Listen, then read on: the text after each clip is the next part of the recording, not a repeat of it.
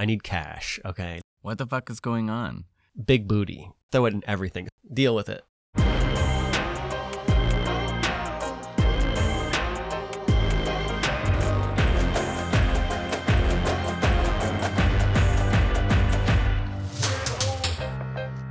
The Social Psycho Confabulation with Ben and Mr.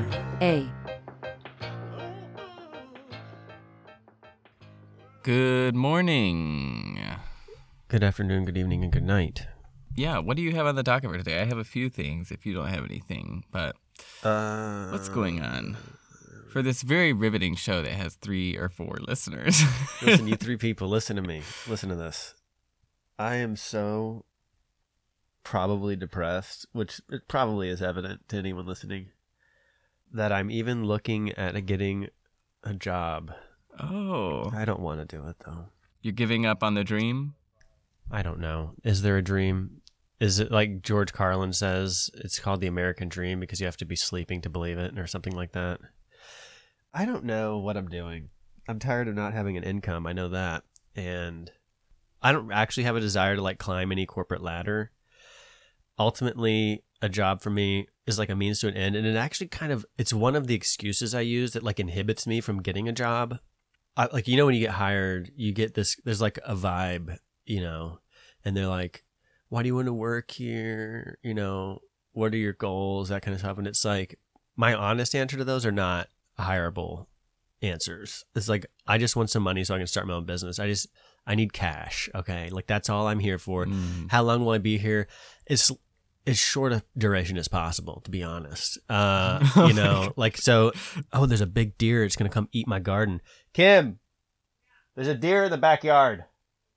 I'm watching. He's going to come up here. I'm going to get him. Actually, that looks like a girl.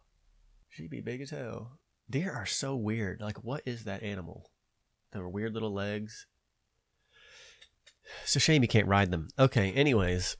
Oh my God. That just feels weird to me because I am actually quite a diligent person. Like, I'm not someone you hire and then I just dick around all day and look at my phone. Like, because I used to be a manager, and there are people like that, you know. They just immediately don't care, which I kind of get that on a certain level, but I just have this like virtue in me. I don't know if it's from my dad, my mom, just the way I was raised, where it's like, if you are hired to get a job, you do a good job. Like, you try to do better than anybody else, kind of, you know? Yeah, you do as good as you can do. So, yeah. No, I understand that. I kind of feel similarly a little bit where I'm like, you know, I want to do my own thing. I think everybody should kind of do their own thing in a sense, because I think the thing that like you're uniquely interested in and are going to devote your full effort and energy and attention to, it's like that's the thing you're going to do best. In that, you know, other people, like, we would be lucky if we could get that from everyone. And so I almost feel like everyone should do that. And so we should stop being like, you need to stay here and climb the ladder. And it's like, but what if the person wants to do something else? I feel like we should be more like, sometimes things are an ends to a means. Like, they need a job while they're trying to figure out something or to get them to the next level to start their own thing. This is a topic I'm super interested in. I got to stop saying super. I don't know why. There's something about that word. Because I say super and then I say super duper sometimes. I'm like, well, what am I saying? It just sounds weird. But I do it. It's like the word like. I'm just like, I throw it in everything. Super this, super that, super duper this. But I'm really interested in this, and I don't even know how to like describe it as a topic. And you'd be a good person to discuss this with because of your lifestyle, let's say. And sorry, it's so distracting to watch this deer just like eat everything in the backyard. You know, it's like nature. I'm like, wow, look at it. And they're everywhere too. It's basically like looking at a rat. And I also have a cat. Like, just look at this motherfucker staring right at me. Like, oh my literally, it was staring into my eyes from the back porch. Just like, what are you doing? Oh my God. Like, leave, go away. Oh my God. So this topic is, and we don't have to talk about this today because this could be like a long topic because I haven't like formulated a way to talk about it yet, but I can boil it down into like different phrases, like different sentences. Like, one of them would be like very broad brush, like, what are we doing here? So like What the fuck is going like on? so you are born, you live this big chunk of life. It's coming from this freaking book also, because it's all about the human life cycle as a timing mechanism. So I'm The fourth turning. yeah, so it's like constantly like reminding me of like the stages of life and all this, which is funny because it's not like meant to be depressing or like psychological, but it's like fucking me up. Wow, I just really popped that pee. So you're born, you have some period of time, you become like a preteen and then teenager, and there's like this transition phase. And the whole time, really, you're going to this, we described it last podcast, like you're in the school thing, this like prison system, which doesn't even have to be as bad as it is, but it's the way we do it, it's like not great because it's very prison-like. Right. Cinder blocks and bells and schedules and sitting and in all of that rows is a and means it's to an weird. end, so they say, right? Like you do this so that when you get out, you can then like start your career, make the money, et cetera, et cetera. And then sometimes that doesn't work out. Like you don't make all that much money, or you get this kind of job or that kind of job. Or you're not prepared for a job. Yeah, or you have to just go, now you got to go to university for 10 years if you want to be like a doctor. You know what I Right, mean? Like, yeah. so congratulations on life. Then there's like these other markers as well. So you can like get a relationship, you can have a child. And then I feel like having a child is something I'm interested in to a certain extent, because it's like this kind of very fundamental thing that indicates kind of a greater meaning, you know, like, so it can kind of be beyond anything yes. else. If you have a kid, then like at least you can do good at that or something. You know, I'm putting it in weird terms. Yes, but it becomes the most important thing in your life. Yeah, everyone has that essentially, like being experience. a parent and your child. Yeah, so you could be like, I never had much money or did this, but I poured everything I had into this person. And I think I'd be really, really great at that, because I'm like anti-screen, anti-frivolous entertainment, like continuous frivolous entertainment. I hate Coco Melon and all that crap that kids are like pacified with. And I'm really into like figuring things out and like dealing with like little issues, like fixing the small engine, the lawnmower, going outside, planting garden, looking at how all the things in nature work together. And now I'm doing like this mushroom hobby, like that. Those are all really interesting things that I feel like could really pique the interest of like a young person. So, but then if you don't do that, like what are we doing? It's like just living, working, and then dying. And I am a person who has like a hard time dealing with that. I got a degree in philosophy. Like nobody does that unless there's something going on. You know, it's like psychologists, you know, like if you go all the way, like you're really concerned about the human condition. I approached it from both angles. I'm like, I need to know the philosophy of it and the psychology of it. Like, give me everything you can. And it's like, this is just going to cost you money and give you no return. It's like, I know. I just have to figure out what people said about this throughout history. Please. Oh my gosh. Well, I'll mention to Kim, and she's different. She's like, I've resigned to that, basically. Like, she's an artist, but she just does like graphic design for a global company. She's like, yeah, it's like soul sucking. And in a lot of ways, I kind of hate it. Yeah. You know, like this isn't optimal, but this is just what I have to do. And I think about it all the time, but like, I just do it. And I just struggle with just doing it. Maybe I'm like a child. I don't know. But, no, I don't know. It's interesting because, I thought about this exact question recently. And we just don't know what is meaningful, I think. Like, we don't know what we should be spending our time on and whatnot. And I think partly it's like we don't know who we are. That's what Kim literally said that to me last night. She's like, I just don't think you know who you are. And I'm like, yeah, I know. Like, exactly. Like, I don't know. Yeah, but I don't think anyone know. Like I would say, like, not like the individual doesn't know who they are, but like we don't know as a people, like who we are. And I think, we don't know what to be reverent to, like what things matter. Because on some level, I think, like, you do want to spend a life where you progress and you study something and you get to a level of development throughout your life and you're cultivating something. But then it's like, what should you be cultivating? Because you can cultivate like a career, like you can become an investment banker, you know, like you could cultivate that kind of thing. But that doesn't seem like in the final analysis, is like that what we should be spending our lives on? And then I think obviously people are like, well, no, that's silly. Yeah, like why is it? Because we don't even know, even if we feel like we've kind of stumbled upon the meaning, like something meaningful, like childbearing or whatever. It's like I can actually understand that on a level, but at the same time, I don't know why it's meaningful.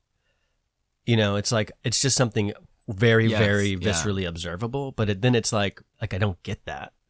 And I get the tendency to like scientificalize it and be like, ooh, biology, procreation, evolution. And it's like Russell Brand or somebody said one time, because I don't buy any of that. And he encapsulated it. He's such a genius in a lot of ways. He's probably like... He talks so fast. It's he's crazy. Probably a CIA plant or something. But oh my gosh. I think they're building him up right now in the alternative space to tear him down later, because he probably has skeletons in his closet. He was a hardcore drug addict for many years. Not my opinion. Somebody else put that forward, and I think it's possible. But he did encapsulate this, and he said regarding like evolution and God and all that kind of stuff, and like how science approaches it. And science basically says, and this is his quote, give us one miracle, like the Big Bang or something, and then we'll explain the rest. Because somehow that's more cohesive than like saying that there's many miracles or more than one. You know what I mean? It's like, just give us one miracle, we'll do the rest, And it's like, I feel like we're so clouded by that kind of thinking, because we kind of all buy into that on like some fundamental level, because it's a story that's been told over and over again. I totally, could see that. That's interesting. I've been reading Jung. No, you haven't. Because really, when did you start doing that? No. Oh my God! Literally, that's my what do you call those? Annual resolution. I said I'm going to read this book. This is going to be my year of Jung. So anyway, I'm reading his works. It's good to stay young. Yeah, I have been reading his dream analysis recently, which is... Is that the little red book? Absolutely. Is that what that's called? Crazy. Is that the red book? Or what is his... Oh, no, it's like it's not called that. I don't know the title. Okay. I don't have it next to me right now. But he's done a lot of analysis and writing about dreams, but there's this particular writing where he like goes through a series of dreams that this person had. And so he's like, this is a good case study, essentially. Like, one person had a series of dreams that they recorded and then he psychoanalyzed. But he goes through all of this, and it is really crazy and very interesting. His analysis or the person's dreams? Both. And the thing that I thought most interesting, kind of what you said and what you've said kind of before, where you're like, I don't believe our history or whatever. Like, I think we're kind of being told stories, and maybe some of them aren't true. Maybe some of them are useful. Like, they were stories told for a reason, to convince people of something, to make something happen, or make people more docile, or, whatever. Like, who knows? Or even just more cohesive, something. Yeah. Sure. Maybe there's always maybe a psychological impulse. Like how there's a psychological impulse to lie. You could think about that on like the historical level. Like, why would there be a reason to like convey a history in a certain way? There's like some, not always the best psychological reasons for that. And so one thing that he said that was really interesting in this dream analysis, Jung said, was like, you don't need to do a historical analysis. He was like, the unconscious is like already a historical record of reality. And he's like, you might learn as much from doing a historical analysis as just from studying your own dreams and the dreams of people. And I thought that was it sounds wacky on the face of it, a wacky crackpot theory. You study your own dreams in order to understand our history? Our history, like who we are. Okay. Isn't that crazy? I had a dream last night that was directly connected to the struggles I'm having psychologically. Okay. Interesting. Okay, and let's hear about this. And then it's super short because I don't have very many details, but last night I had to like, I don't do this too often, but I had to like rant to Kim about like my struggle. I was like, do I need to get a job? Like, is that why do I need to do that? Like, what do I do? Like we need gotta talk money or something. And I kind of just it got very meta. And it's like, I feel I've already exposed how my work my working life is gone. I've had a jobs on and off since like 14 years old, very young, because my mom worked for a small company. So I was able to like have jobs. Then before I was even in high school, I was working at like a shoe store. I've worked for Walmart. I became like manager level, middle store management level there, decent enough money. I worked for a technology integration company working with school districts with the E-rate system. Don't worry about what all that means, but it was a nice job. I worked for a utility location company, USIC. I've worked for a payroll company, moved up in that job as well, but I wanted to kill myself because it was so boring. I've worked for a guy who runs a pallet company. I've done a lot of just random stuff. And people should know that you have 2 college degrees, like undergraduate degrees. So it's not like you just had to do this. I can. Like you could have done. I can do stuff, and that's actually there's opportunity, which actually is a cause of a lot of the pain, because like Kim has a job, or my parents funded me, or I'm also like fairly comfortable homeless. Like I've done that before too. So it's like I've done so many things that I'm like, okay, so what do now, as I like to say, because I have options, and just to have these options and these struggles is like evidence of something that I hate, a term that I hate to use, but let's use it in this case, a kind of privilege, like it's or let's use a better word, a luxury. So it's like a luxury that I can contemplate. Should I do this or should I do that? Should I start my own company or should I do this? Let me try this. Kim, can I borrow a little bit of money? I can kind of mess around and try to figure it out, and I'm not going to die, basically. And I'm not going to go homeless necessarily. Mm-hmm. And there's certain responsibilities that come along with that. I have to be like a good spouse and all that kind of stuff. But with that comes, because I have these options and because of how those other jobs have gone and how I've responded to them psychologically, it's like been killer. Like at Walmart, I had an experience where, and this is like just not uncommon from what I've discovered, where I had a manager that was one level above me one time scream so close to my face that his spittle was flying on me. And it was like, I'm talking about, it was like an angry 55-year-old bald dude that was just freaking, like if it wouldn't have been at work and I would have been a different person, it's like the kind of accosting that would have got you knocked out, just like the proper response was just like break your nose, because what are you doing right now?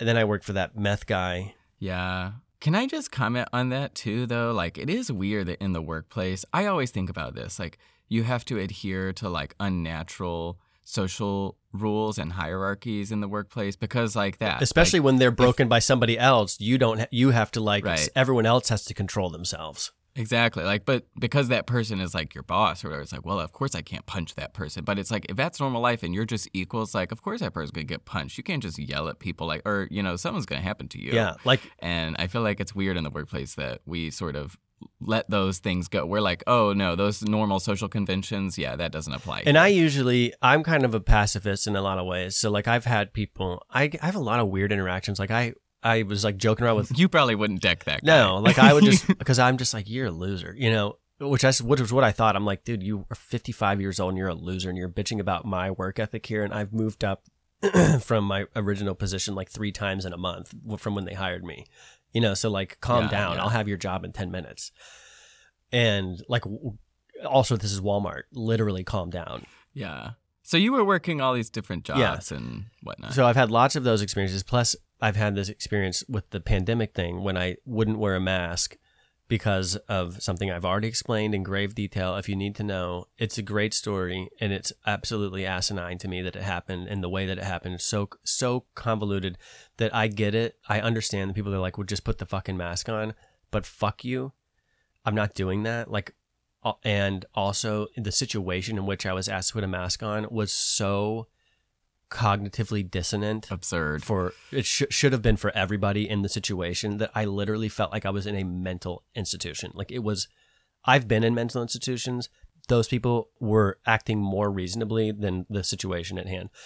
And because I'm so unwilling to go along with some stuff, that it's just, I'm trying to paint a picture of how I don't really react in a way that most people would just like suggest that I react. Like I almost cannot do it. You know, there's just lines I draw, and I don't know.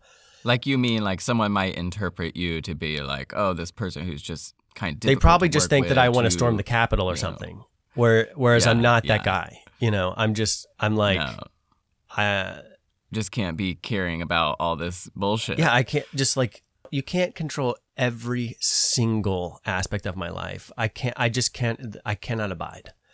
So You need freedom. So I'm like trying to start my Yeah. own stuff and all this. So I'm trying to paint a picture of, it's not just, oh, should I get a job or shouldn't I? It's like I'm also spending $15,000 on a new sawmill, and I just spent a couple $1,000 building this mushroom laboratory, and then all of that weighs on you, and it's like all my money, everything. You know, I just keep pouring everything into it, and I'm like, am I being stupid? Like it's really, and try to imagine and being in a situation where every single time you want to do anything that costs any money at all, you don't really have any because someone else is making all the money.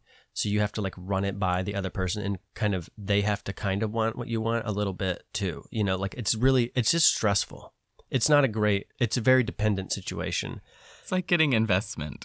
Yes. It's even if it's like cordial, there's still an aspect of it that's a little slavey. You know what I'm, not like slavey, that's the wrong term, but a little. Like you're not independent in some sense. Yes. Like you're not capable of doing this on your own. You need this other person to help you do it. And so there's like ways out and ways in. So anyways, I'm expressing this, and I'm going Yeah. through like my childhood, and we're talking about it, me and Kim, last night. And then like, who am I? What do I do? Why can't I do these things? Why do I act this way? Why am I just a child? You know? So then I wake up this morning having this crazy dream where I'm back in college, and I'm having this weird experience. The whole premise of it is, should I quit before I finish? Should I quit college before I finish? So there's one guy, who's like a professor, and in my dream, he represents, I don't know if it was me, but basically represented the concept of sticking it out. You do have something, you are different, but I like it. Like he kind of appreciated me somehow. Everybody else did not. Like I was like doing a test or something, totally like a nondescript test, and it was like, you're not doing the test right, you're not doing it good enough, you're not giving the right answers, you're not the right kind of person to be doing this, like you don't really belong here, you really just need to get out of here and go do something else. And I wake up to that, and I'm like, oh my God, that was like a literal, identical, symbolic representation of the conversation I had right before I went to bed. I know this isn't exactly, so if we can get away from that, but then tie it back to Jung. If Jung is right, and this is like exposing something about our history, it kind of looks like that kind of thing that a lot of people think when they think, what's the purpose here? It's like to struggle, to learn, to persevere, to struggle against yourself and against the world. And I don't know. I'm just pointing out that the dream was not a random dream. It was inexorably linked to my real life situation in a way that was beyond question. Yeah. No, that's super interesting because I do think everyone faces that, like a calling and then like a struggle to follow that calling or whatever. And I think that's kind of what Jung was saying in this recent text that I was reading in the dream analysis part, where he was saying like the masculine, the father, the traditional spirit, all of those things being the same, he's like, that is order, that's the structure, that's the society. And he's like, and that's the structure in which there are goals and pathways forward. But no one can develop fully as a person into their personality and have psychological and spiritual renewal without the straying from that, without the leaving of that, which is the bringing in of the like maternal spirit, the like journeying into the unknown, the unconscious, and the changing. The maternal is like the moon, you know, the feminine is always changing. She communes with the feminine is the unknown, chaos the darkness. and symbolism. The Right. masculine is the order, like the patriarchal. Right. supposedly, which is funny. I don't Yes. know if that matches onto society, but nevertheless, go on. We all get that, yeah. Yeah, I don't want to say that like men are like whatever. I It's just not mean, even like, men and women. It's not really even referring to that. It's way beyond that, yeah. Yeah, at a psychological level. So yeah, so then he's like, you really need both. But I just thought kind of what you're saying is like, we all are born into a traditional society, and that is a structure in which we can grow. There's pathways laid before us. We have goals, and that facilitates us moving forward in our lives. But then to feel satisfied and to feel like you're growing as a person, I think you have to like adventure out of that. And that's going to be very difficult because there are no pathways for you that have been laid. It's unknown in some sense, and that's, anxiety inducing. And so in the dream analysis that he was, kind of going through, it was super interesting because so he talks about that at a general level, but then he talks about the psychological history of man. Like he's like every person. So this is, you have to buy into like the collective unconscious idea, which the simple argument would be like, how do we all share common instincts? So people share things that they're not aware of, that they respond to naturally in situations, like just the theory of the instincts. There's something that is shared that is not in conscious awareness. So that's like a foundation for like, there's something there, and then we could explore what that is, the collective unconscious, so to say. And he's like, the collective unconscious maybe is like a record somehow that's passed across time that is like a human history in some sense, but not like a literal history, like a archetypal history, like a history of potentialities and possibilities and the themes across time. And so you experience it symbolically. And so that's what the symbols in dreams are, is his hypothesis. And so he was like, you don't need to like learn history, almost like you can just study dreams. And so he like goes through this dream analysis, and there's like all these illusions. So there's like all this symbology in these dreams, and in your dreams in general. Like sometimes there's things and images that you don't quite understand, but have maybe personal significance, but also like historical significance. And so he kind of analyzes all these different symbols and draws in all these different illusions and whatnot. And he is like, well, I know that this may seem very weird to people. Like it seems very far-fetched that I'm drawing all these like far-flung, like, oh, there was like a card of clubs in this dream, and the club is represented by the cross. And he's like, but you'd only understand that if you knew that like in Europe, like the club is called the cross, and that's like also representative of like the Christian Holy Trinity, and that's like there's an origin story for that symbol. And so he's like, all of these symbolic connections and illusions and how they've transformed over time, he's like, that's already stored in the collective unconscious, so you don't need be taught about that explicitly. Like you could just study your dreams and the illusions, because in the dream you like kind of already know in some sense the meaning of things. You see maybe like with your mind's eye images and symbols, but in the dream it's like you can know that like that person was X, even though the person never told you their name in the dream, or they didn't look like that person at all. And so it's just a very interesting hypothesis to me. And yeah, I think everybody struggles with finding their own way. And I think, your dream is interesting. This book, interestingly enough, of course, we just talked about synchronicity. I woke up and then I just decided to read a few pages of it just to get it, I just try to do a little bit all the time. And I just kind of tried to look for the quote. I didn't find it. And in case anyone's wondering who's more social and who's more psycho, my pages are marked with a razor blade. So that's interesting. But I don't even know. The more we do this podcast, the more I think I'm psycho and you're social. I don't know about that. But I will say there's a lot of like pointing to other authors. So it's not this person saying he was quoting someone else kind of, but that had identified three different types of people. And I couldn't find it, so I can't give you exact terms, but the simplified version of them was kind of like there's the leaders, the followers, and the strugglers. And as he described it, I was like, I am a struggler. Like, so there's the people kind of who set the path. There's the ones that kind of go along, they take the cues, and they're like, aha, this is how it's done. And they go and they do it. And then there's the people who are like, I can't abide by that. Like, there's something wrong. And then those people, some people just struggle against it, but other people literally fight against it. and those would be like your radicals, I guess. I don't know. Revolutionaries. Yeah, and it's weird because he also points out that like you can be part of a generation and identify as part of a generation.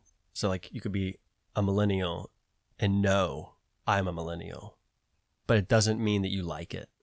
It doesn't mean that you appreciate your group necessarily, but yet you still know you're part of it.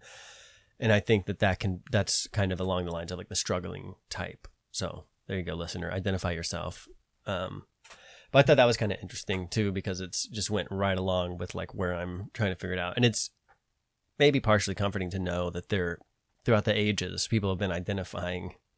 Like we wouldn't even be writing about this kind of stuff unless it was like in us. I don't know. I almost feel like everyone struggles. It's almost like the leaders and the followers are like dealing with the struggle in different ways. It's like the followers are like, well, it's all, I'll rely on someone else to navigate me through this. It's twofold because you have it's by timing of like your birth. So like this group has been here kind of longer and they're just in that position. And then there's those that will eventually supplant them. So it's not like you have to be following in the sense that like you're identical to them or trying to replicate that necessarily. But that there's somehow you can still yet identify that there are these ones that will kind of supplant that, even if it is in some kind of a change. It's kind of a weird system or weird way to think about it. Like maybe there's a cyclical nature to that. Yeah, I guess, well, I was thinking like kind of, I just have these experiences in corporate America where I work with people and like I don't fit in. I feel like I am so different. I'm almost like you, but not quite to the degree. I think like I can deal with like some of the normative, like, oh, you have to do these things and whatnot, maybe more so than you feel like you can deal with. But I am very like weird, I think, in the workplace. Like I will send people, you know, like someone was like, oh, I like classical music. I'm going to play it for my baby. And I was like, oh, I study classical music. I was like, I'll send you a bunch of my favorite symphonies.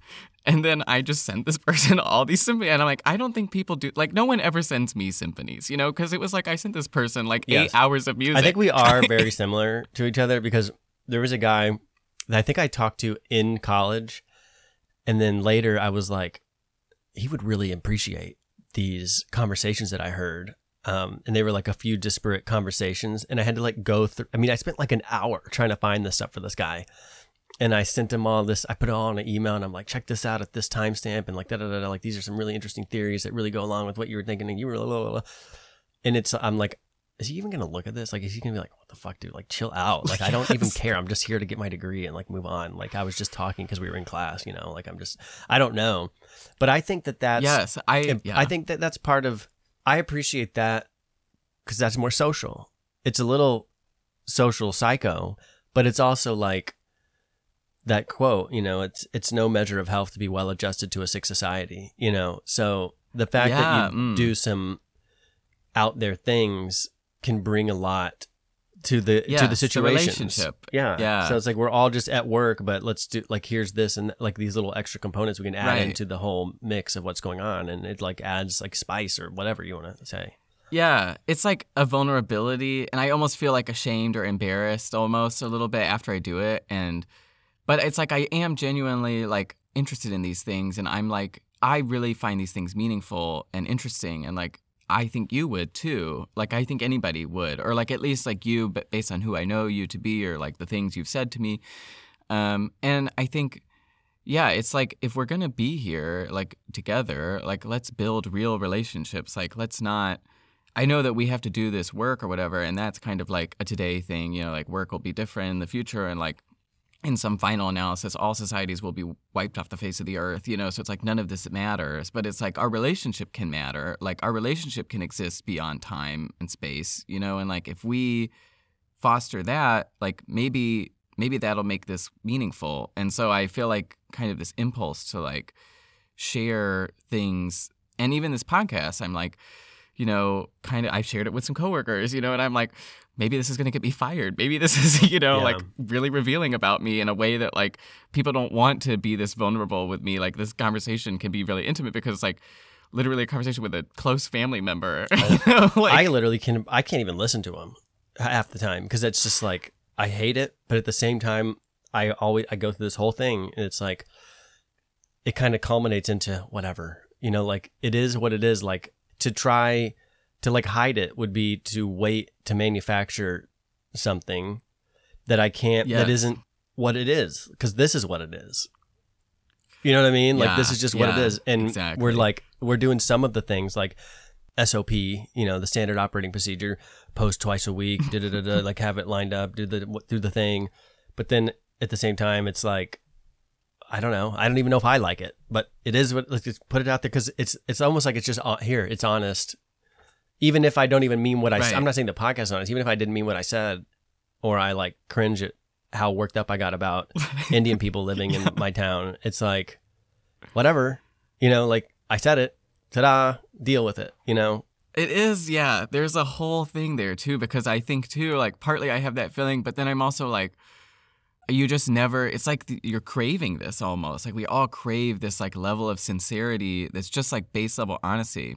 And I think we get confused about like, no, we need to hear the truth. Like what, we need to hear people say the right things. And it's like, you don't know what the right things are. Like, what are the right things? What are the true things? Yeah. And I think partly it's like you just want to hear something sincere and genuine, and you want to have a meaningful relationship with someone.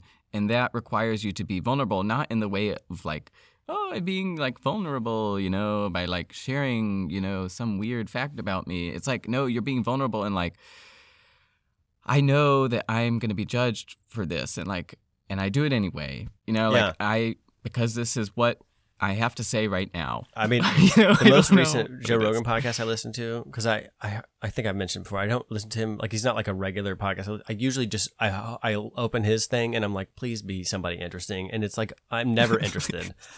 But I was at a podcast or whatever, and I was doing like a bunch of dishes. So I just played one, and it was so boring, kind of, in a way. But I was like, I literally was thinking to myself, why am I entertained by this? Because it was just a guy, because he does that. Well, he'll just like have a friend on basically, and they just talk. And they're like, oh, what shows are you watching? Oh, like what you would think would be cringeworthy content, but it's just like, it's sincere. It's not deep, but it's just a genuine conversation. I was like, okay, if this is entertaining enough for me, sometimes I can't listen to stuff like that. I'm like, it's too much noise. Just shut up. Too much blah, blah, blah. But it's almost just like shooting the shit, but I'm listening and it's decent enough, And I think that I think it's actually not even that bad, because it's like, content out there that's not, there's a podcast that literally has this title, and it's funny because they almost do have an agenda, but it's called No Agenda, and it's like, it's kind of refreshing sometimes to just like, because it's funny because they pretty much hyper focus on politics. But Joe Rogan's podcast that I listened to literally had no agenda, like, you know what I mean? Like they literally just like I just said, like, just, I like muscle cars.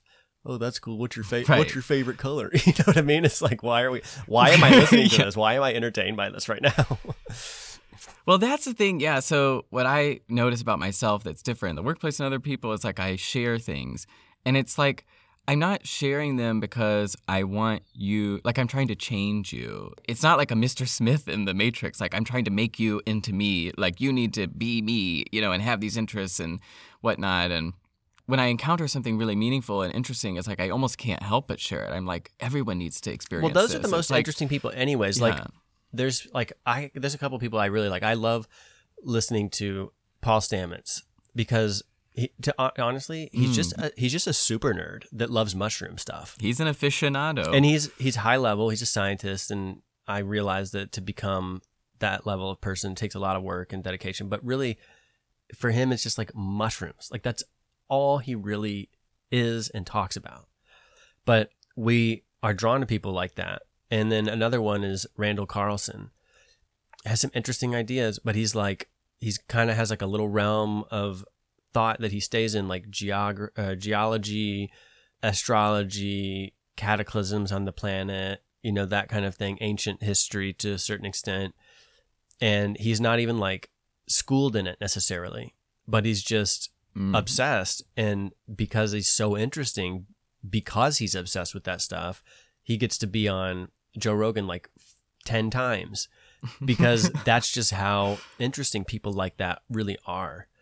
I think this affects me actually, is that you experience that, like you see like Paul Stamets or somebody like that on the Joe Rogan Experience, and you think, I love this guy so much, and it's kind of like a role model. And then there's all the parts that you don't see, which is like not the pretty stuff. Like, how did you... Not the Joe Rogan podcast. Yeah, like, how did you become so interesting and knowledgeable? Well, like, probably a lot of sometimes hard work, So Randall Carlson has to, like, read and read and read and read and dig through, like, old journals and, go on trips and talk to people and be solitary and all this stuff. Yeah, and exactly. Paul Stamets has to do science and, like, fail over and over again and et cetera, et cetera, et cetera. And that stuff is... Yeah, be rejected from institutions and scientific journals and struggle against it. But look what it's like tested by fire. Like, look what it turns into. So, I mean, yeah, I don't know where that concludes, but that is what it is. What were your topics? Have we even gotten close? Did you have something? Yeah. We can change gears a little bit if we want. Well, yeah, no, the dreams. We can come back another time. We'll never leave young in dreams. But we're going to shift gears hard now because I had two very different topics to mention that are slightly related. And the first one is these book bannings in Florida, quote, book bannings. Have you heard about this? I've heard mention of it, and I've heard it. When I heard it, it was given with also an opinion. So, yeah, tell me, give me the lowdown. People are like, Ron DeSantis is banning the books. And so I briefly looked into this, and if you're listening, please tell people to listen to this podcast, because I would love to get to the bottom of a lot of things and talk about it on the podcast. But in order to do that, I would need to be doing this full time, and we don't make any money from this, so I can't get to the bottom of everything. We only lose money, and only one of us, Ben, has a job, and Mr. A, as you just found out, has nothing. So if you want me to not be depressed and for Ben to do more research, I mean, I would love to get to the bottom of the glitter conspiracy. I want to talk to this scientist that I found. I have a tab open on my computer that's been open for like 3 or 4 weeks, and it's just a picture of this guy, so I don't forget that I am going to one day talk to this guy and be like, let's figure out if glitter is coming out of the backs of planes and might have something to do with your microplastic theory. But I cannot do that because I'm busy thinking about whether or not I'm going to invest in a large box to move under a bridge. So please support the podcast. Yes. Like and subscribe. Exactly. Link in the show notes. So I which there's didn't not. get to the bottom of this. Yeah. Yeah, there's no There's show no notes, link, there's no so- show notes. So yeah. Yeah. Who uses show notes anyway? I've never used show notes, so I don't make them for our listeners. Call in. Anyway, There's no number. I didn't get to the bottom of it, but I did do some digging, and I was like, what is going on with these book bannings? So it's hard to say. So they had these 2 bills, I guess, in Florida. One was the Don't Say Gay bill, which is not called Don't Say Gay. The bill was called, like, Parents' Rights in Education or something. Like, it was very different than Don't Say Gay, and was about parents' ability to, like, have input on what was going on in the schools, which seems, obvious. In theory, like, just on the face of it, why would that be bad? Like, Don't Say Gay sounds much worse than, parents' rights for education. Anyway, so that was one of them. And then the other one was about the Stop Woke Act or whatever. And it sounds like it's an anti, certain rhetoric. But actually, if you dig into it, it's not that. Like, apparently, Ron DeSantis and Florida schools have actually done more about educating kids on African-American history and incorporating it into the education in recent years. And the Stop Woke was really about, like, critical race theory. And I think one of the quotes was, like, to make kids not feel guilty and shamed about things that their ancestors did, of their ancestors of their race or whatever. And so I thought that was very, at least that part of it seemed on the face like, yeah, we shouldn't make people feel guilty for things that they didn't do. So anyway, all that aside, they didn't also ban the books. So that's one thing that's weird, is that I think what they said is that books, so they had, like, some approved reading, and they were like, things that are not on this need to be reviewed by someone. And I think it was like the librarians of the school are supposed to be reviewing the books, and maybe people could complain, and maybe that's, like, if one complaint happened, I think they had to pull the book, which seems wrong or whatever. So anyway, there's a lot of details. Like, it's very thorny. It's not what it sounds like on the news. And then I saw some stats about some of the books that were being found in the schools and that had been removed. And I was like, holy beep. Like, this is unbelievable. I could not believe these books were in elementary schools. So you support book burning. I understand now. Yeah, that's what I was going to start the segment with. I was like, I don't support book banning, but I do agree with some of these books that are being removed from the schools. So Yeah, that because I think banning is not like democratic. I think, we shouldn't ban books. Like, that sounds very dystopian. But then we're really talking about like young kids, and some of these, in particular, the ones that I was looking at, and obviously I'm interested in this because I'm a part of the community, these LGBTQ books, and literally one of them I looked at that had been removed from schools. This is not a joke. There was a depiction, images in the book of a child giving another child a blowjob on a strap-on. That should not be in elementary schools. I've heard about this one. It should not be in elementary school. Yeah. I don't know what we're talking about. Like, what? That's just porn, okay? That needs to be removed. This all comes from this might help you in your journey to discovering the depths of this. So you think about like how prevalent porn is these days, like how easily accessible it is. Okay, good. That was my topic too. If I understand We're gonna this get into correctly, all of this is, let's say, allowed based on interpretation of free speech. Right. I think, isn't that the case or whatever, that there was a case about like whether this was porn or something? Yeah, that there's went to even Supreme like Court. stipulations like it has to have like some kind of artistic quality to it or something like that. But it's so obviously being misconstrued, because there's just a difference between decency and free speech. Porn is not speech. Yes. You know what I mean? Like, it's difficult, but It's difficult to parse. And I think the judge in that case was quoted with saying something like, I don't know what porn is, but I know it when I see it. yeah, which is Or like a something famous line. Yeah. Right. Which is hard, like to take as like, oh, well, how do we implement that? But it's like, but it is difficult because it's like, is a naked, statue porn? Is like even a sexual scene, like that can be artistic, like we have art that is sexual in nature that isn't porn. And I don't think most people would say that's offensive. And I think maybe that's the part of it that like makes it porn, is like something about it is a little bit offensive to people, or could be offensive. And yeah, I think part of it is like just you have to use good judgment. And what's happening now is part of the answer is emerging, which is, it's like, let's go with like full-fledged free speech is allowed. That means if you want to make content depicting whatever you want, then it's allowed. And if you want to put pornographic material on television, that's allowed, because it's too difficult to maintain free speech and to ban the stuff, which, by the way, really very interesting contradiction within the mind of many progressive leftists. Free speech means free speech. You can have porn in schools, and you should let kids see strap-on blowjobs performed by children. Also, Second Amendment, you should only be able to have shotguns. You can't have this kind of gun or that. It's like, what's the principle we're following here? Is it about the amendment that free speech is free speech, so therefore we can justify things, but we can't use the same logic to justify firearm ownership? I mean, you know what I mean? Like, none of it's coherent in the first place. But whatever. Mm-hmm. Here's what you do. You just don't watch it. And that seems to be the hardest thing for people. And yeah, well, that could be fine for the adults. I think for the kids, it's a little more thorny. well, you have to. Parents have to be responsible for. If you want to maintain responsibility for your children, exercise that responsibility. If there's a bunch of shit on the internet, if there's a bunch of shit on TV, don't let your children watch it. Like, don't participate.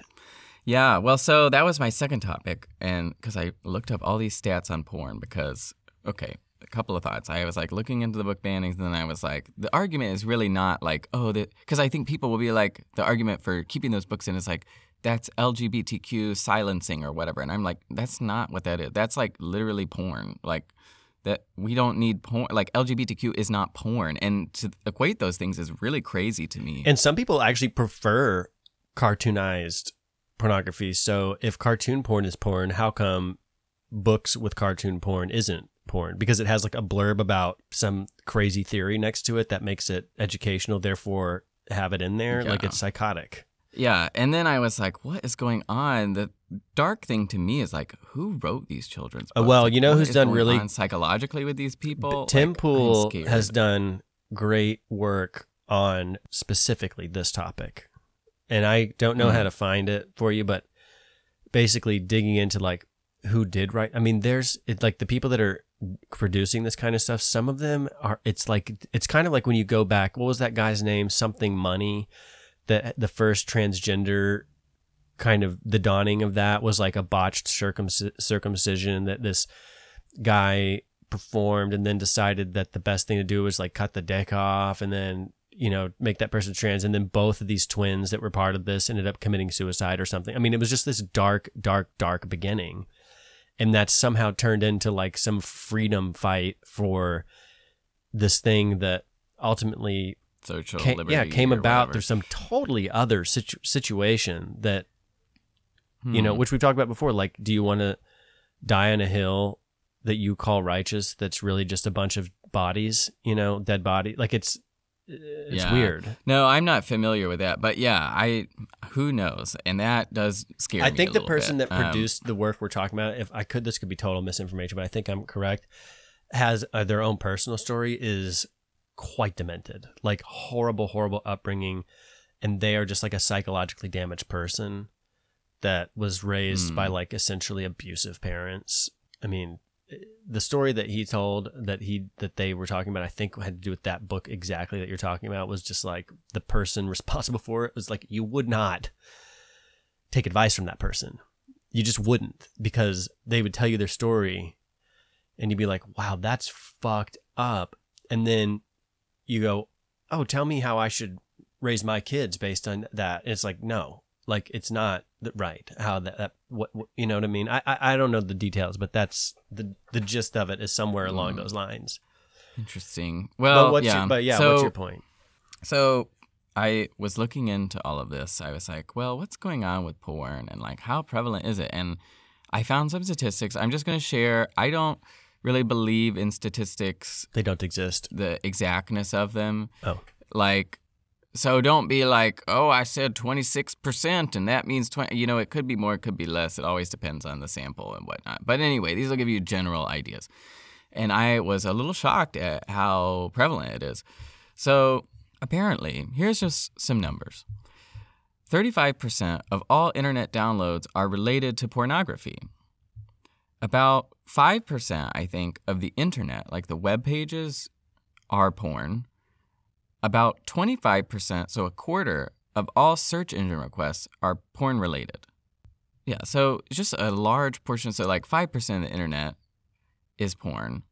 And then way more than that, though, there's like way more demand than is actual content. So like 35% of all internet downloads and a quarter of all search engine requests. So it's a lot. And so here's some more numbers. I'll just drill through some numbers here. 28,000 users are watching porn every second. $3,000, around that much, is spent on porn every second. 90% of teens and 96% of young adults are either encouraging, accepting, or neutral when they talk about porn. 55% of adults 25 and older believe porn is wrong. So that's a weird one. More than half of adults 25 and older believe porn is wrong. Wait, say those numbers again? Those were interesting numbers. Say those numbers again. 90% of teens and 96% of young adults are either encouraging, accepting, or neutral when they talk about porn with their friends. But 55% of adults 25 and older believe porn is wrong. So it seems like as you age, maybe people's attitudes towards porn shift, or maybe just the younger generation is more accepting and... Yeah, so the question is, will those young adults eventually become, once they hit 25, will their opinions change, or will the whole trend of society just keep getting more pornographic? Yeah, so here's a breakdown by generations that I thought was interesting. So if you look at what percentage of these age groups believe porn is bad for society. So if you look at teens, and this is just this one research paper, so it depends on how you cut it. But 43% of teens believe it's wrong for society. Less of young adults, so 31% of young adults. More of millennials. 51% of millennials think it's wrong for society. So you get this uptick in millennials thinking it's bad. Less from Gen X. So 44% of Gen X think it's bad. And almost 60%, 59% of boomers. So that's the highest group. So the oldest people, on average, are most likely to think it's bad for That's society. an interesting trend. So millennials and boomers thinking it's not very good. Gen X and teens are kind of close. And then young adults are like, mostly it's okay. More porn, the better, yeah. Yeah. So it's weird. And there's a lot of stats, so I could just keep riffing. Here's some marital stats on porn, talking about men and women maybe getting together. 68% of divorce cases involved one party meeting a new lover over the internet. That is a high percentage, 68%. Meeting a new lover over the internet. Now, correlation doesn't equal causation, but that is Yes, it does. very shocking to me. Just kidding. 56% of divorce cases involved one party having, quote, an obsessive interest in pornographic websites. More than half involved a party having an obsessive interest in pornographic websites. Crazy. And then 70% of wives of sex addicts could be diagnosed with PTSD. So very damaging to people's relationships. I got two other categories that I'll talk about. One is porn in the church. Church porn. Which is, people's favorite topic. Catholics, beware. It says 1 in 5 youth pastors and 1 in 7 senior pastors use porn on a regular basis and are currently struggling. That's more than 50,000 U.S. church leaders. So that's a little striking. 43% of senior pastors and youth pastors say they've struggled with porn in the past. And 64% of Christian men and 15% of Christian women say that they watch porn at least once a month. So I don't want to judge people, whatever. I just think my point is really it's just more prevalent than we're led to believe maybe, or maybe you might suspect, at least I suspected. And of course, these statistics could be wrong. My suspicion is that they, in general, are probably underreporting what the actual values would be because it's not socially desirable to say these things. And so you are more likely to report that you're not doing something or doing it less frequently than you actually are if you think it's a bad thing to do, which 55% of adults think it's bad. So maybe. It's interesting, too, because finding out these statistics could also increase usage because you find yourself being part of a larger cohort. Oh, it's more normative. You're like, this, because people accuse that Kinsey report of having that effect. Basically, he was like, oh, this many people are gay, and I think he said 10% of the population are gay, and was the first study to ever kind of estimate that. I think, and 5% of people are zoophiles or bestiality people or whatever. It's just so many. I feel like I've heard reports that from there forward it all it's like the dawning of normalization of that kind of thing. Yeah, and I guess I do feel conflicted about that because on one hand I do think it is powerful to know that kind of stuff because maybe it does result in a psychological benefit. Like maybe you suffer less over it. Maybe you feel less ostracized. Maybe you have people you can connect with. I've also heard the same argument about miscarriages. I think women feel comforted when they know that miscarriages are actually very prevalent and that people systematically underestimate the prevalence of miscarriages. Now, you could extend that argument. The same thing happens with abortion, where people underestimate the prevalence of abortion, and abortion rates are maybe higher than people expect. And then you could say that, well, maybe that causes more abortions, which is a societal bad. And I don't know. That depends on what you think is right or wrong. And I think, again, to our point, it's nuanced, though. It's like you can say if you're, like the Kinsey studies, like you do find yourself having homosexual attractions or non-heterosexual interests, I don't think that makes you wrong. And I think that people can go down this negative spiral of shame and guilt and maybe even to suicide. And maybe it's very helpful to know that you're not the only person who struggles with this. That doesn't make this the ideal, but it also doesn't make you unworthy to survive or live as a person and to have a normal life and, whatnot. And I'm not saying I don't want to judge, like I don't know what the ideal is. I'm just saying that some people don't think it is, some people do, so, whatever. Here's the last stats that I thought were really interesting. So this is really strange to me. There are higher percentages of subscriptions to porn sites in zip codes that, and then it lists some categories. So in zip codes that are more urban than rural, so porn subscriptions are higher in urban areas than in rural areas. What's a subscription? Now, does that mean you're paying and you like have an account on these websites? Yeah, it must be. Because so that's not even required. That one, yeah, you could say that one seems, maybe people in urban areas have more money, to spend on these things. That one's not so strange. I would say it might be because you're surrounded by so many more people that you don't feel identifiable. You feel more anonymous in a way. You know what I'm saying? Like, yeah, that's a good point. So you're like, well, I'm on this, but so is like a million other people. I'm like, my apartment building has like 5,000 people living in it. Whereas out in the rural area, things are a little more dispersed and you could be fingered. I don't want to use that word in this context. You could be like identified easier, like fingered, pointed out. You could be identify the word. I don't know. Weird double entente there. Yeah. But you could be, well, you know what I'm saying? It just creates that. I did think it was interesting because you may think people have actually more sexual access in the city, and so they would be using less porn. But in urban areas, actually, people are using porn more often, despite the fact that they have more sexual access, just meaning there's more people to have sex with in the city. Right. So that is counterintuitive, maybe, in that sense.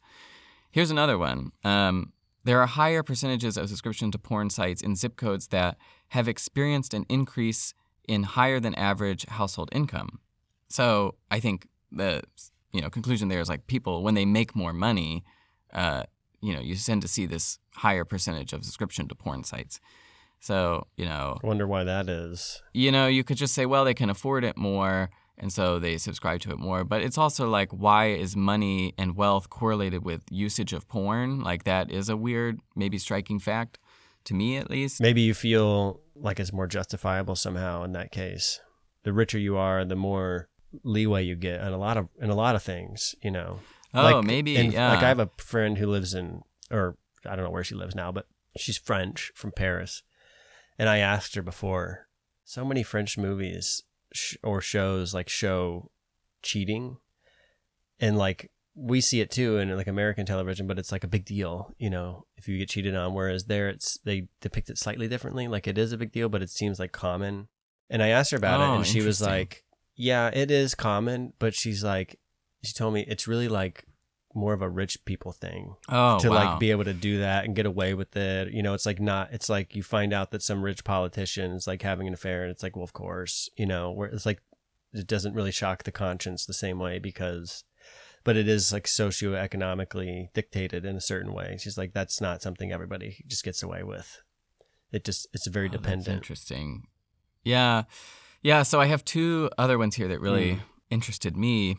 So there are a higher percentage of subscriptions to porn sites in areas where there are a higher proportion of people with undergraduate degrees.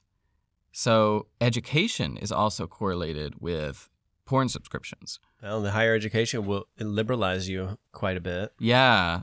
There's like a liberalization effect, and maybe that makes you more accepting of porn or think it's good.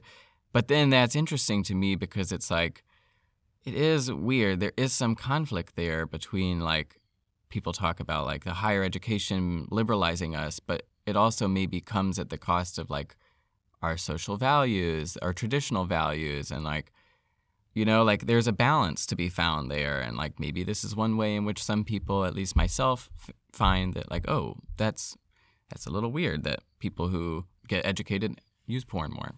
Weird. And then the last one, so there's a higher percentage of porn subscriptions in areas where they have higher measures of social capital, i.e. more people who donate blood, engage in volunteer activities, and participate in community projects. So I thought that was very strange. And maybe that's a liberalization effect again, like people who are more liberal and active are more likely to use porn. Again, I think it could be another. I'm just throwing out. It could be like a justifiable thing. Like, well, I think a lot of rich people do a lot of philanthropy because they feel guilty. I have a lot. Other people have a little, and if I give a little, I feel better about myself. So, like, if you're in a community of people that are all doing a lot of good, maybe they have a little more leniency towards their shortcomings. Yeah. I don't know. Those are weird statistics. Those are really interesting. Isn't it weird? Yeah. I was just shocked by the prevalence of porn, 35% of internet downloads and a quarter of searches. And then, yeah, just all these weird statistics about like how many people think it's bad. So a quarter of searches are porn, but then more than half of Americans think that porn is bad. So, it's like there's got to be overlap with people that are looking Yes. at porn and thinking it's bad. Right. Obviously, it's a very thorny subject. And I think, it's clear that we seem to be divided if you just look at like our activity and then what we say about it. And then also just the correlation of like actual like porn subscriptions and area, so it's like it is very strange. And then too with the ages, I thought that was interesting. Like millennials, it's not like, oh, you just get older and you become more accepting of, or you become less accepting of porn. It's like millennials had this like spike, like that generation in particular thought it was bad. Well, more so than like Gen X. the millennials, like myself, saw the dawning of the internet in a certain way, but like early internet was different than it is now. Like it used to be like the MySpace chat room. Well, we used to know like websites to go to. Now everything's a Google. Even if you know the website, you still search it in Google, So like everything is like a search query. And Pornhub is like the Netflix of porn. And I think maybe as a millennial seeing it go from like something not like maybe not even safe to try to find. And we had dial up when I was a kid.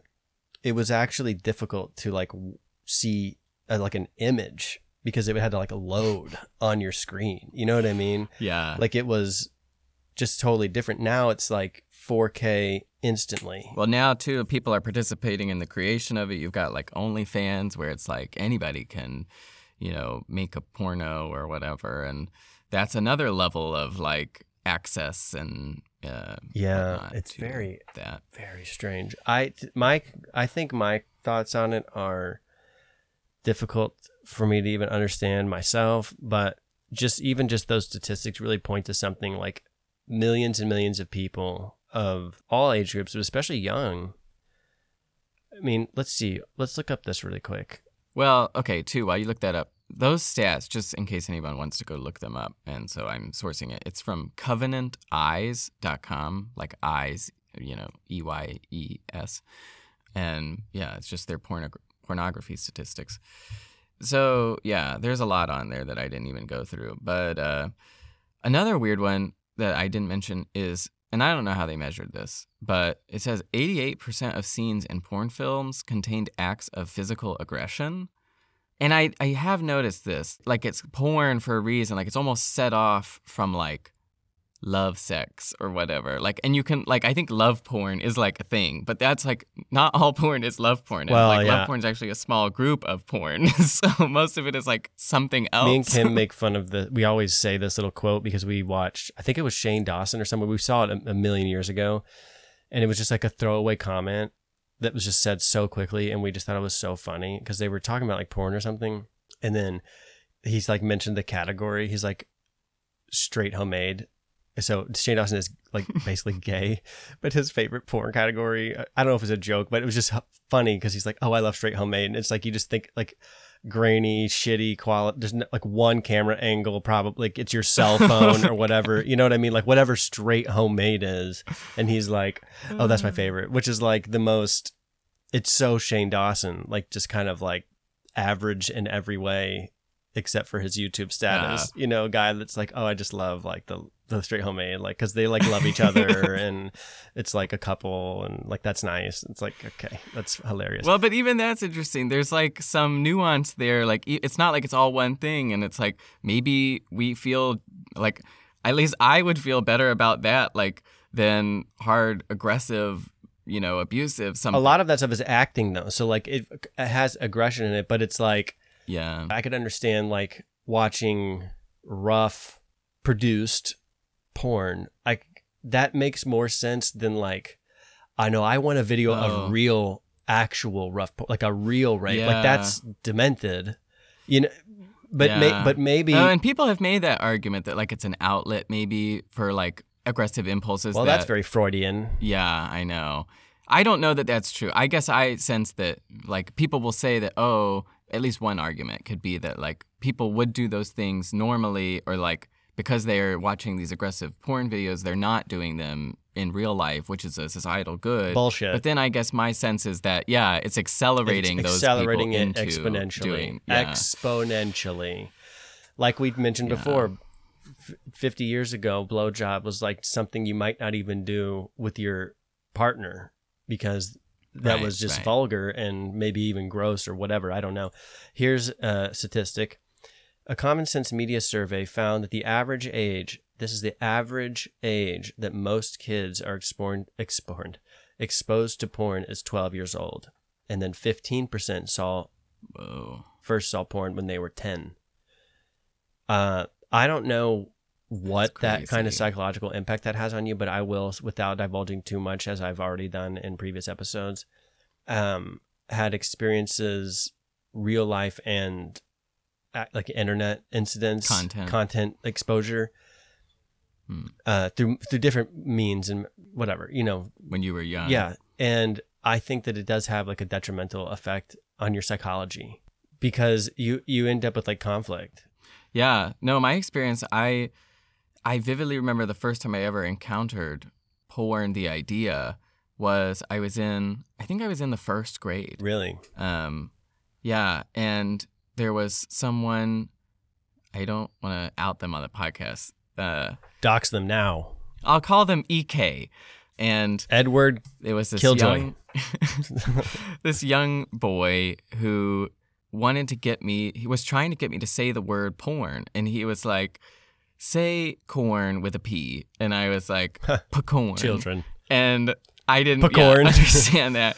And literally, because I didn't know, like I literally just didn't know. And then I went to the teacher because I felt like what was happening was wrong. I didn't even know what he was trying to get me to do. I just felt like he knew that it was wrong and he was trying to get me to do something bad. And so I went and told the teacher, I was like, hey, like this kid told me to say this. I don't know what it means, but I felt like it was wrong. And then she immediately was like, whoa, okay, we're going to go get this kid and we are going to have a talk and you're going to go now. And that's the end of that. And I didn't know what it was. I think I told mom and dad later that night. I was like, this kid said this thing to me and I don't know what it is. And I think mom and dad were just kind of like, oh, don't worry about that. That's a bad thing that adults do and whatnot. But, I could tell kind of to your point, like this had psychologically affected this child, like they were trying to get me to say it. And like, that was a very whole weird interaction. Like I didn't even know what it was. And like for some reason, this child was like, I have to get this kid to like say this thing and become aware of this bad thing that I know. It is interesting. Honest to God, not provable, but I think that reaction that you had is actually natural. And I think that's a good example of how natural it is because you didn't even know what it was, but you had some inclination that something was afoot. Because I was kind of a mama's boy in a way. Because my parents were divorced, and I live with my mom, and I had lots of like guilt and shame about stuff like that. Like, I even found like Sports Illustrated magazines, which I found them somewhere like my uncle's room or something. Not the uncle, it's a different part of the family, and there was a lot of like swimsuit editions, and I looked at those. And then I had like extreme guilt about it. Just seeing like swimsuit models with like maybe you could almost see nipple through like the white fabric, And it just created like it's such an intense negative reaction. But also it's like think about how odd that is. It's like I'm compelled to look at them and I want to look at them, but I'm also riddled with guilt and shame, and I'm like, I have to tell my mommy. Like, that's weird, You know, like what is going on? Yeah. And there's Well, and part of the nudity too, it's weird because it's just natural. Like part of it is like socially constructed because it's like we all wear clothes, and it's like in some societies like there's nudist societies, like tribes and whatnot, and then like you couldn't even have that experience of like seeing a nipple for the first time and being like, whoa, that's so wrong, and it's like. I wonder So if the nudity part of it is weird. I wonder if every nudist colony is a bunch of perverts, or if it's like not, like who knows? Because I can imagine, like I have that inclination to be like very free, but I'm also have lots of inclinations that are anti that. It's kind of a conflict within like me. modesty. It's weird, yeah. Like I don't, and I think it comes from that kind of realization that like it could be another way, but it isn't. And that leads me to be like, it's personal, it's like a personal thing. But then you have to consider like the societal effect of that, which is here. Let's look at these statistics. Have you ever heard of the like the Pornhub year-end review?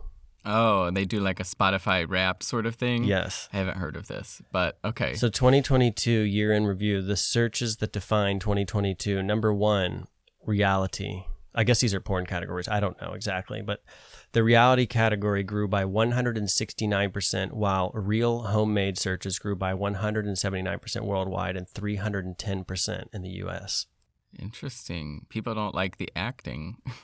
Okay, now here is the most revealing statistic in my opinion, and I have only looked at one, so I can already tell you this is the most revealing. The transgender category grew by 75% to become the 7th most popular worldwide and the number 1 category in Brazil. That's so clearly indicates the normalization factor of public conversation and discourse. Because that's go ahead. And I think number 1 and number 2 are juxtaposed. They indicate the left and the right, the bifurcation. Yeah, I want to see real life. I want to see I don't want to see actors. I want to see real people that aren't famous, that are making something that I can, in my mind, more relate to. And it's more raw, for lack of a better term. No, more real, literally. Right, that's literally real. Versus number 2, which is like kind of the opposite, like I want to see this like totally new, bizarre kind of thing that's just so freaking different. That was the thing I was going to take too about just the trans thing there. It's like, and this is the point Jordan Peterson has made that people don't want to talk about, but it's like the most obvious thing about it is that there is a highly sexual component of this. And like clearly there is, because it's showing up as the number 1 porn category in Brazil and number 2 on this list. So it's like clearly there's something highly sexual about this. Like people are literally searching for this on porn sites. I would say it's mostly a sexual thing that's going on. And it's not just trans people, because trans people are only like 1 or 2% of the population. Like if it's the number 2 thing, that's way more people than just trans people looking at this. So that is... yeah, very interesting. Very interesting. Very interesting. What's number 3? 3, group sex. The threesome category grew by 34% to become the 4th most popular worldwide, as well as 133% gain for orgy. Isn't that also group sex? Yeah, it's kind of weird. A threesome versus orgy, I guess. Outdoors is number 4, grew by 121%. Travel searches grew by 32%, and camping by 62%. Then positions, feet, femdom. Let's see. I've probably got some other ones. Let's see. Most searched for terms of 2022. This is trendy terms aside. Pornhub's number 1 worldwide search in 2022 remained. I just made this point about that book you were talking about, right? The trendy terms aside, Pornhub's number 1 worldwide search in 2022 remained hentai, which is like cartoon stuff. Yes. Okay. I thought about that. So yeah, back to the children's books. It's like, if this is the number 1 searched porn term and it's an animated type of porn, and we're talking about letting cartoon depictions of porn in children's education, it's like, what? It's like very weird. Seems weird. Seems, yeah. These statistics Yeah. are so interesting. Yeah. Okay, so I'm just gonna run through the most. Some of these I don't even know what they mean, but hentai, Yeah. Japanese. This is in descending order. So top is hentai, next Japanese, MILF, lesbian, pinay, pinay, Asian, stepmom. Okay, now we're getting vulgar. Anal, big ass, threesome, Latina, ebony, massage, big tits, anime, cream pie, gangbang, blowjob, public, BBC, amateur, cosplay, POV, Indian. Beep. Yeah. So interestingly, trans is actually way down on the list, but it has a 4-point increase. So wait, what was it on the top of the list for? So it's way down on the search terms, but what was it we were talking about a second ago? We were talking, so that's interesting. Yeah. So those first ones we went through were like the things that grew the most, I think. So it seems like that must be what I guess that's what they're pointing out in that one. Got it. So that's interesting. United States most searched for terms. Okay, so this is just the U.S. Lesbian, hentai, ebony, Latina, Asian, threesome, stepmom, big ass, BBC, cream pie, Japanese, anal, blah, blah, blah. Okay. Furry is last for America. Go America. We're not too far into the furries, but it grew a lot. But these are still the top terms, so it's like It's still the last top, in the yeah. terms. What, Yeah. I don't know what comes next after furry. They probably left that off on purpose. Okay, let's see. United States top relative searches. So what state are you in right now? Texas. Okay, so these are the terms searched for more often in each state when compared to all other states. Texas, panties. What the fuck? They're really into panties compared to everybody else. Oh God, that's funny. Let's see, I'm in Georgia. Big ass. That makes sense. What about California? California, Asian makes sense. Interesting. Let's see. Oh, okay. What's the state right above California? Is that Washington or is that Oregon that comes next? Oregon, yeah. Oregon. They are compared to everybody else, they're into furry. Says a lot. I think there are some furry communes up there. Really? Yeah. Let's see. You've spent a lot of time in Michigan. Is Michigan the Yes. what shape is that? The mitten. Okay, that is. Oh God. Can't you just use the word blowjob? Why does it have to be sucking dick? Wow. Okay. That's Michigan. Oh, Wow, but weird. what's the one to the left that divided by the lake? Is that Wisconsin over there?